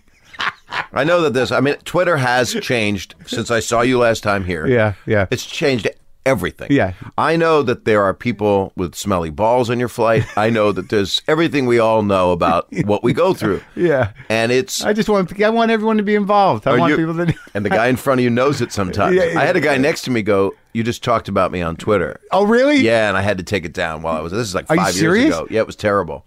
What he was overweight and he was pushing onto my handrest and he smelled like balls. I have a problem when people smell like balls. Yeah, that's bad. Mine have been bad enough. I really try to not have that ball smell. If the ball smell gets to the point where you're smelling it, and if it's you, that's bad. If it's yours and it smells foreign, yeah, you need to go for maybe a checkup. I think surgery, or if it's your breath. God, I smell balls. Oh my God, it's my breath. What does that mean? It means you had balls in your mouth. That's probably. right. So the fear of death was something that's not what the book's about, really, though. But you talk about real shit. But you also talk about hanging out with Rickles, hanging out with Dangerfield, coming up in the comedy scene. Because I don't think everybody really realizes that you have this long and profound history in stand-up, that you were 37 years. Yeah, I mean, you were there at the beginning of the Comedy Store. You started with all the guys, and before on that first boom, that crazy one. And before America's Funniest Home Video or Full House or everything else, you had a very specific style that you still have that I think a lot of people may not know. It's interesting when you say I want to do more long form, thoughtful thing, because it's like the exact opposite. Stand-up was I would just hit with all these things. I take out the jokes were like, I have the brain of a German Shepherd and the body of a 16-year-old boy, and they're both in my car, and I want you to see them. And it was basically Groucho combined with a run-on sentence of free association, and there was no middle steps. Right, it was packed. I needed to get it done. Yeah. And I wanted to make them laugh as hard as I still have that, but now I do stories. Now I'm becoming more of a man. Right. Well, maybe you have more to say. I mean, I think when you write jokes and you just write jokes for joke's sake, you're not concerned about saying something. You're concerned about the joke. You want the joke to do well, and then your stage persona is the guy likable, or is he too handsome? Yeah. Are his abs too good? Yeah. Well, what was the most difficult thing for you to write about them, and the most powerfully funny thing in there? It's ironically the suffering. All the suffering. There's a chapter called Surviving Stand-Up. There's a chapter actually about Full House because I had to write about it because I wrote a book and the editors it's a big part of your life. And how long were you on that show? 8 years. How long were you on Funniest Video?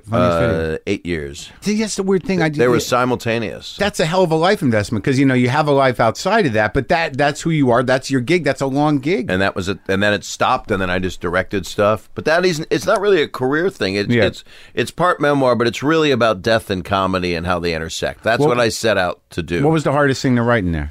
The hardest chapter that I couldn't get through was the loss of two great women is the chapter. Yeah. So and I would say things throughout it. And so one sister died at 34 of a brain aneurysm, and another one died of scleroderma, which is one of the things I love to be part of, the Scleroderma Research Foundation. I'm on the board.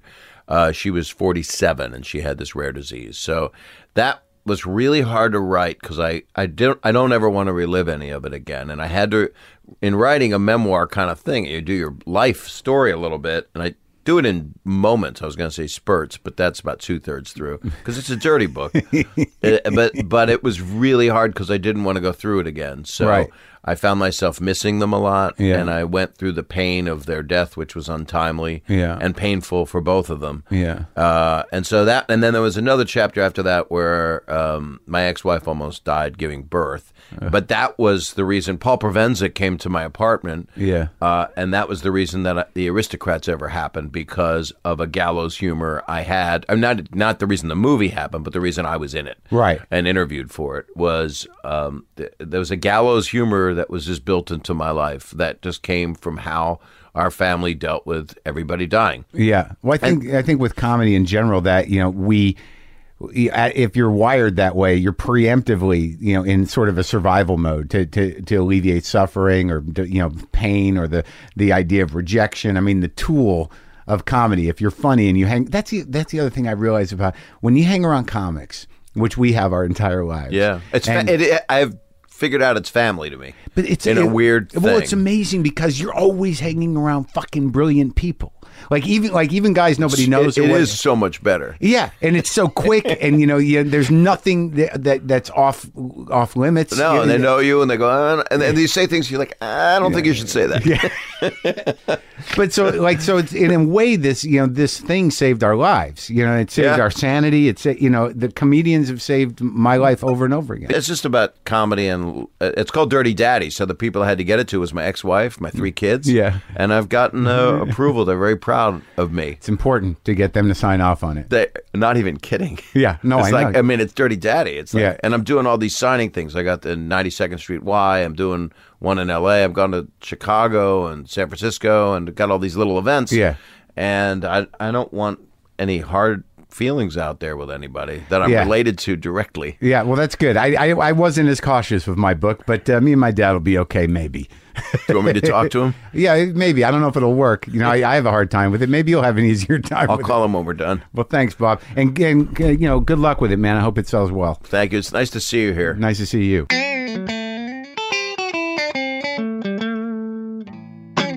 What's going on with you, man? Well, things are good. You seem good. Are you high? Are you high? No, no. I'm a little tired. I've been working hard. I've been doing post on a movie that I finished. The one that I turned down? Yeah, actually. I'm sorry. Because, you were overly busy. Yeah. And it worked out really well because at first Kevin Pollak wasn't available, and then he became available, so you were the spot. You were the first choice, weren't the first choice, were the first choice. However, it makes you feel better with your ego right now. Doesn't matter. You got Pollak to do it? Yeah, and he was great. Yeah, he's a good actor. He's a really good actor. And Marion Lynn Rice Cub. Oh, yeah, she's good. She's great. And Rob Corddry. Oh, yeah. He was funny as shit. Yeah. And it's called Benjamin, and it'll be out in 2018. What's it about? It's about this kid, my son. I directed it and acted in it.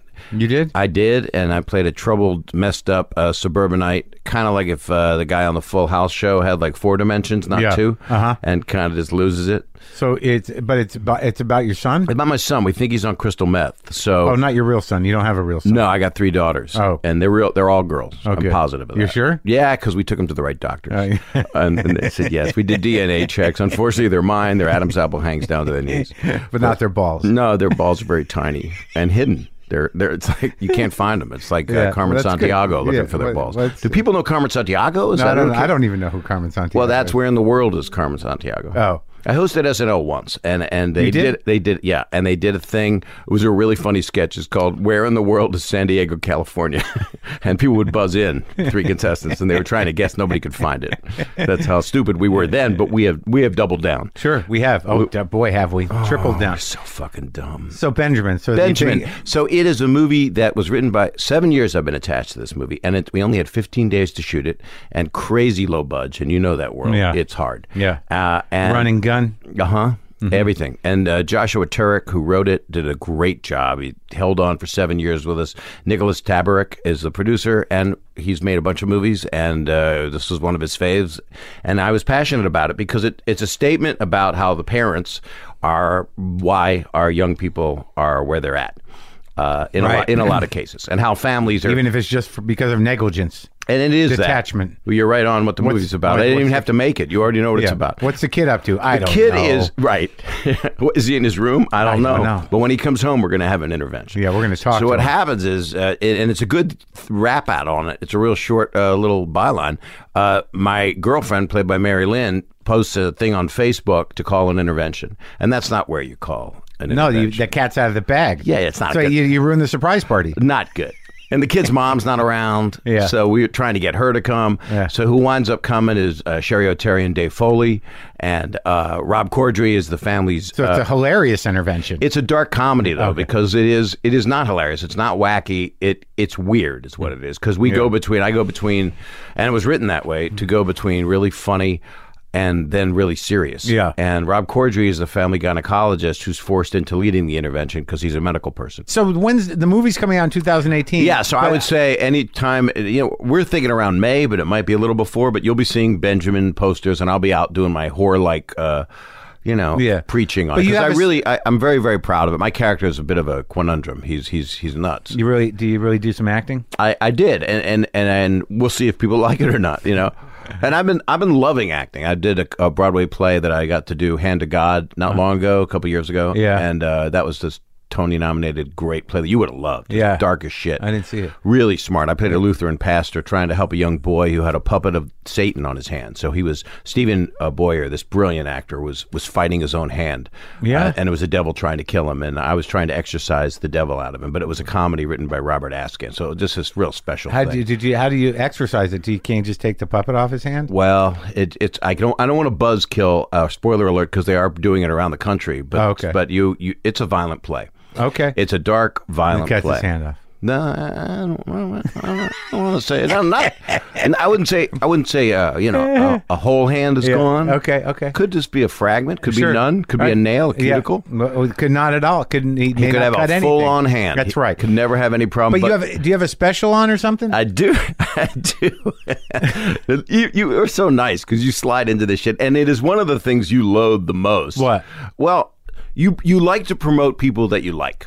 I like you. I like you. I'm sorry I don't have the special. I didn't get to watch it. I don't have time. I wish you had. I thought you wanted me in because you saw it. You liked it. Really? No, I thought you liked me. I didn't think you saw it. I crammed yours. I crammed yours. It's actually. Is it on? No, I'm saying I crammed it. I said I shoved it up my ass. Oh, that's interesting. See, that's what How do you do that with a special? You just shove it up your fucking ass. See, that's what I do to comedy that you won't. You watch you just open your ass in front of the TV? Fuck yeah. Okay. And you can get it in CD or DVD or LP. Oh, so you actually got it on a hard copy and you shoved it in your ass. You didn't watch it on Netflix like everybody else? I didn't want to stream it into my ass. I like to stream out of my ass. No, I got it. My woman, who is amazing. Yeah. She's not my woman. She's my equal. She's my finest. I guess is the first place I'm announcing this that I am engaged.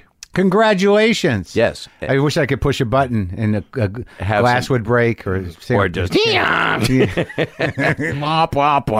see yourself ever doing that? What, pushing buttons? No, getting married again? Yeah. Why? Well, why? Let me. Why?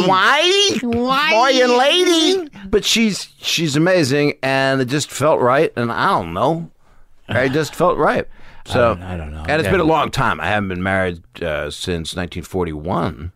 Before you were born. Yeah. Just tremendous. Yeah. My DNA. Have you been married twice? I've been married once. Oh, so it's really? So I'm divorced 22 years with 3 daughters. Oh, so you took you a long time to get over it, and you had to go out there. I went through many. You actually had me on here to plug my book, Dirty Daddy, and it talks about all the relationships I had that didn't stick. Right. And you've gone through similar stuff. I've been through a few, but I don't have kids. Like, the kids must make everything okay.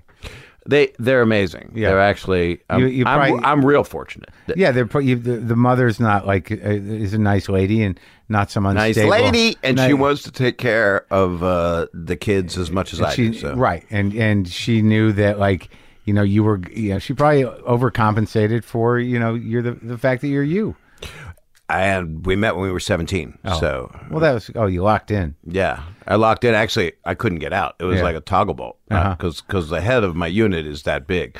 It's literally like a toggle bolt. I know you do a lot of home repair because I looked around before we came back here, and you know how you put the hole, you go in the hole, and then bam, it just opens up. Yeah, you can't pull it out. No. So that happened, and so we were together for 14 years because of that situation. 3 kids. Right. My fiance is going to love that bit. Oh, yeah. It's not a bit. She's going to want you to open the toggle in hers. Oh, my God. Where's my toggle? Well, they have new ones now. They have the ones that you just screw in, and you just put the screw in. You don't have to do anything. Nobody gets hurt. No, that's great. They make them out of soft rubber like my future neck will be when I have that done. But, okay, so what's the age difference? It's supposed to be half my age plus 7. That's what I did. So she's 38. I'm 61. Are you 61? I am. My special is 0 to 60, which is about me being 0 and then going to 60. And how long have you been with this girlfriend? 3 years and change. That's really good. The change is good. Always Jews bringing up change. Yeah. Yeah, because there could always be more, right? Well, because you don't need to use a credit card if you have change at the meter. Well, how long were you with this one that you engaged to? This one. That just sounds... It just sounds like grabbing the pussy kind of talk. Does it? It didn't used to. That's what's fucked. What do you mean? That's something. No, I'm not accusing you. My mother would say that. My mother would say that. All these. How long have you been with that one? But your mother would also say. My parents said racial stuff because I lived in Norfolk, Virginia. So they would say stuff that I would go like, who the fuck are you people? And they didn't mean anything. What do you mean by it. racial stuff about women you were dating? No. Like in 1960. The blacks? Yes. In 1960, they never said that. And they looked at people as equal. Yeah. But they would slip up with words that disturbed me a great deal. And so in 1960, I'm on that sometimes came up, or the girl is coming in on Thursday. And that's like old hey mom, but it's like it's a different. But you could say it's a different time, but the truth is the time shouldn't have been. I was on a ferry boat from Norfolk, Virginia to Richmond, Virginia, and now the Chesapeake Bay Bridge Tunnel is there, and there were bathrooms for coloreds and whites, and I went into the colored bathroom because I wanted to go to the bathroom, and I was 4, and my dad said, no, that's for people that aren't white. And I remember, I'll never forget, it's one of the earliest memories that I have that enraged me. I said, why does this exist? Why? I didn't say that. I didn't know the word exist. Yeah. Why is it this way? And he kind of started to cry a little bit. It was really interesting. And then he held me and made out with me. Weird. It was so weird that he kissed me over something after racial. That, yeah. But we were on a ferry. But and I think he thought it was the story. It changes the story. He didn't want you to have to deal with the heaviness of how society works. And what is mankind? That's and right. Where are they and going? He just figured, I'm going to kiss this kid right on the mouth. And he'll forget. Yeah. He'll forget everything but the kiss. Right. And he didn't do anything else. He didn't hold me like a puppet. So I got this special. Yeah. I talk about what I was going to say to you that I wanted to say about it. Not promo whole way, but you were talking about your dad, and you thought he was so smart, and then you found out he's a fucking moron. Yeah, right. He's all right. Well, my mom. It's an exaggeration. My mom died. My dad's taken a lot of hits. Your mom died? 2 years ago. Oh, sorry. And thanks. And I really started to like her. I hadn't really, because she was so much of a disciplinarian, and the reason I would get out on stage and go cock shit fuck wasn't because I was on Full House. It was because I was told no. Right. Those are bad words. Right. And I was like, the 7 words you can't say. Why can't I just say them? But I didn't say them as a rim shot. I said them. I don't at really your use. Mother. I don't. At her. You said them at your mother. You were cock shit fucking before Full House. That's what I people was. don't But realize. Dice recently spoke to me on the phone. He goes, Saget, we got a tour together. And by the way, you stole my act. I said, what the fuck are you talking about? And he goes, guys should tour you together. didn't curse as much, and you did it to change your image on Full House. I said, Andy, I didn't. It happened naturally. I mean, he was my comedy store friend Andy. Yeah. He would bring girls to his apartment and play his act on cassette tape, and then try to fuck him. Yeah, I lived in his room in Crest Hill, the room that he had. Very lucky man you are. That little room with its own bathroom. You know that room? It's almost I don't know it. I've been by it. I never stayed there, but it's almost Midnight Express. Another reference. But so you guys should tour together. That's a great idea. I don't know. I'd have to go on before him. I'd have to listen to him. I mean, you also have his audience. Yeah, I'm doing like I don't do a lot of stuff. Have to listen to him. He's funnier now than he's ever been. I love him. Actually, I just love him because he owns who he is. I do too. I didn't think about it much one way or the other. But when I get to know him, when I talk to him in here, and now I see him around, he's really like he's a thoughtful guy. He's real thoughtful. Yeah, and he's an original thinker. And he's creative, a responsible guy, good father. I don't know. Like I agree. Like to hear him talk now without the what he used to do, which is now he just he's an old Dice. He's talking about going to Staples. I watch him, and I just I could watch him talk about things. Well, that's the endearing part. And he was also raised by Rodney in a lot of ways. Yeah. Rodney liked him a lot. And Rodney's favorite was Jim Carrey. That was Rodney's favorite one to bring up. I'm trying to get him in here. I've actually been able to spend some time with him, and I just love the hell out of him. Jim? Yeah. He's actually, it's interesting to see people that look at things from outside this stupid box that we're in. And he's on a journey, and he's trying to figure stuff out. Yeah. Yeah, but not like when you talk about meditating and everything. I mean, it would be interesting for you to have him in here.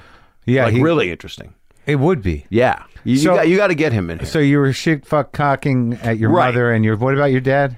My dad was really funny and just told me perverted shit my entire childhood. So the reason I am the comedian that I was, when I say this joke came from my dad, it's either exactly verbatim or something that would have come from him. Yeah. And it was, we're in a restaurant, and this was on my last special, but it was my dad, and it's just a joke.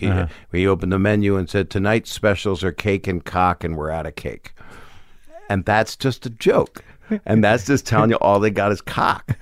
And I'm a kid. I'm really young. I hadn't even hit puberty. So if that's your dad, you're gonna be something's gonna happen. You're gonna be a comedian, and my mother would just say, "Stop it, Bobby, stop it." So near the end, that's what she should have called your special. Stop it, Bobby, stop it. She actually said to me that she was going to come back as a dove. Yeah. And I said, please don't. And so that was like 7 minutes of material of what would that be like if your mother comes back as a dove. Well, it sounds great. And I do 4 songs at the end. Now, you probably... Oh, wait, that's what I want to do. Watch this. What? But these... Like, I was influenced by Martin Mull. So I would go see Martin Mull at the Main Point in Philly. Yeah. Now, there were comedy songs, and nobody did comedy songs better than him. There were a couple of other people that were, pretty amazing. He's still around, right? He is. You talk to him? No, and I want to. I mean, I'm stupid. Let's I see should. If Mitchell Walters emailed back. He's nope. He's a painter, and he's an actor. I mean, he's always acting and stuff. He's just wonderful. But the last song that I wrote for the special is called or I wrote for performing is We've Got to Be Kind to Each Other, and it's kind of give peace a chance, but it's got laced with my R-rated whatever the fuck it is. Your filthy mouth. Call it that. It's not even. It says fucking explicit. Dirty fucking mouth. I don't use fuck as a verb. It's I guess it's an adverb, or what would it be? If you go, that's fucking crazy. What would that be in the English language? I think an adjective. No, that's an adjective, wouldn't it?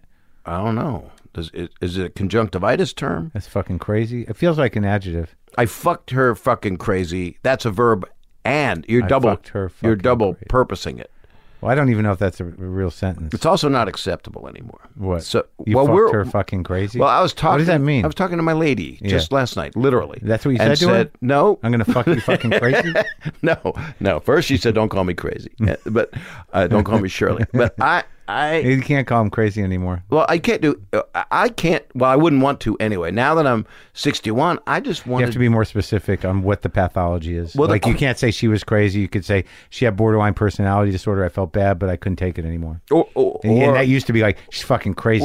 Or barely got out. It's going to get more like this. Or she had issues, but they were probably my issues, and I own my part in it. Yeah. It's. In other words, she was fucking crazy and you barely got out? I had 7 relationships in the past 20 years.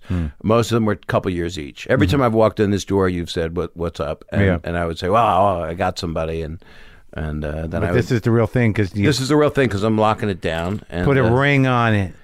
That's right. I'm Beyonce-ing her, but she's great. She's just fucking great. Right. And I've never had. Well, I hope you don't get hurt.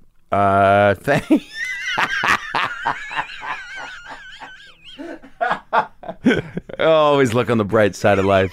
Eric Idle should be singing right now. I did a line in the special that people. Not a line, no, not that kind. But I did a line which is, I might. It's going to get people are going to be annoyed at some of the things I say. Legally, you can only hope. In Hollywood, it's supposed to be half your age plus 7. But I forgot the half your age. So I was just doing 7. So that's too young. See, that's a pedophile joke. Now, can you do that anymore? I don't think so, but I did it in this special. This new one? Yeah. Yeah. And I also did a thing about Bill Cosby, and it is saying a character of myself. Because years ago I took lewds in Cleveland. You ever taken lewds? They were already gone by the time I was old enough to appreciate them. You kids today. Yeah, I missed the lewds. They had mandrakes were around. I don't know what they were. They were post-lewds. I was doing Full House on the video show, so I G-rated what was left of my brain for a while. Yeah. But then roofies, I guess, took over. Yeah. No, usually those are administered. You don't take those on purpose. Right. Yeah. The point of the thing is I took lewds myself. Yeah. So that I would not violate someone, so that I would be unconscious.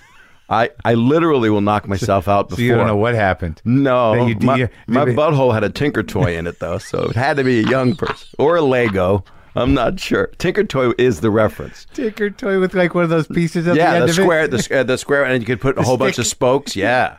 Hell yeah. Oh, you remember a few things. Oh, my God, I had a Tinker Toy up my ass. But it was a Christmas tree one. So I know the time of year from that. It wasn't a car, like a car? No, and you could make the car, and the wheels turned. Yeah. And it always got, once it got crooked, and it was wood. They were wood. Yeah. It was wood. Always had wood. Yeah. So you and I will never say wood with the same meaning. No. Or head. No. But I don't always go there. That's what's different about this special. Well, yeah, I'm not. I can do one-liners, but it's more stories, and it's more. Because I'm a grown-up is what's happening, and I didn't know. Unlike you with your Netflix special, you made your deal. You knew you were doing it. You knew the theater. Where did you shoot at? By Minneapolis. Gorgeous. I loved it. I love that theater. Yeah, I think what we're talking about here is that Bob, you're now able to go a little longer. Like when you listen to yourself, when I listen to you tell an emotional story, I'm like, all right, listen to Bob. He's telling an emotional story. It's touching. How long will it take for him to throw a dick in it? Or something up your ass. Yeah, like how long? And I think it's gotten a little longer. It's a little longer. And that is what happens. It's growing up. With age, it takes longer to throw a dick in it. If you love it, you put a ring in it, and then you throw a dick on it. Now, if you throw a dick across a room at a guy, and it goes all the way across the room, and it sticks to the middle of his head, he's a unicock. Now, the reason I said that was right when I thought of throwing a dick, I thought of the word unicock, so I needed to fill time till I said the word unicock. You got to get there. I had to scat to it. But I didn't know the difference between my special and your special is yours is good, and the other difference is I didn't know I was doing it. When you were doing it, I did not know I was doing it at all. Doctor? I had what said, are you talking about? No, "You're not going to believe this," and you maybe would have said no. But I got on an email on a plane on a Thursday. I was going to New York to do some television and do a couple of gigs. This is very specific memory. This is one of the most important moments of my whole life, more important than my family. And I got an email, do you want to shoot your special Tuesday?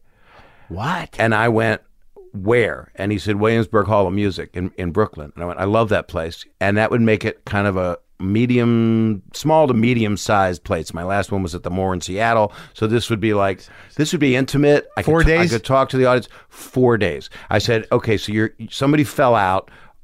Are you shooting other ones? And he said, yeah, a couple other ones. I said, it can't look anything like the same place. And he went, it won't. And they honored that. And I had the set deck people came in and did everything to specifications. I'm on the plane literally designing the set. Wow. On a 6-hour flight. And the set I've been rolling for 3 years.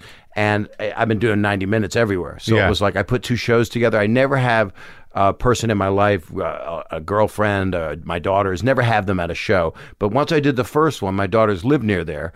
I said, come to the second show. So you gave them like an hour notice? But they knew, I had told them ahead that might happen. Because do you have family members? I don't have anybody. It's me and it's all about us. I don't have my girlfriend come. I go myself. It's us and them. Yeah, I go myself. I sit it backstage. But maybe I have one comic friend or one friend around. Well, this one you just took a piss. It was you and your dick. That's right. And then, but like, who was backstage with it? No one was really there. Did anybody warm up the thing? Yeah. Amber Preston. She's from the Midwest. Oh, cool. But yeah, Lynn Shelton directed. But like, as far as like the dressing room, like the last special I did, my friend Tom Sharpling was there. My friend Sam Lipsyte. Right. When I did Carnegie Hall, Nate Bargatze, he opened for me. He hanging around, but not a big scene. No loved ones. No, because it fucks with you because your relationship with them is exactly different. A relationship. That's right, and you don't want that in you. No, you don't want to be. You don't want to have the moment where you're like, oh, can I do this? There is. This is crazy, right? And I don't know if you get asked this, but I do. I'm going somewhere. I'm on a plane, or they see me somewhere. I'm coming around the backstage entrance of some theater, and somebody says, "Are you going to be funny tonight?" Ugh. Have you ever gotten that one? Yeah. My answer is, do you ask your pilot if he's going to get you to Cleveland? See, you're already talking to that person too much. I see. That's why I need to talk to you. We need to see each other outside of this environment because you can actually help what's left of me. Wanted to go out on a high note. Thanks for talking, buddy. I love you.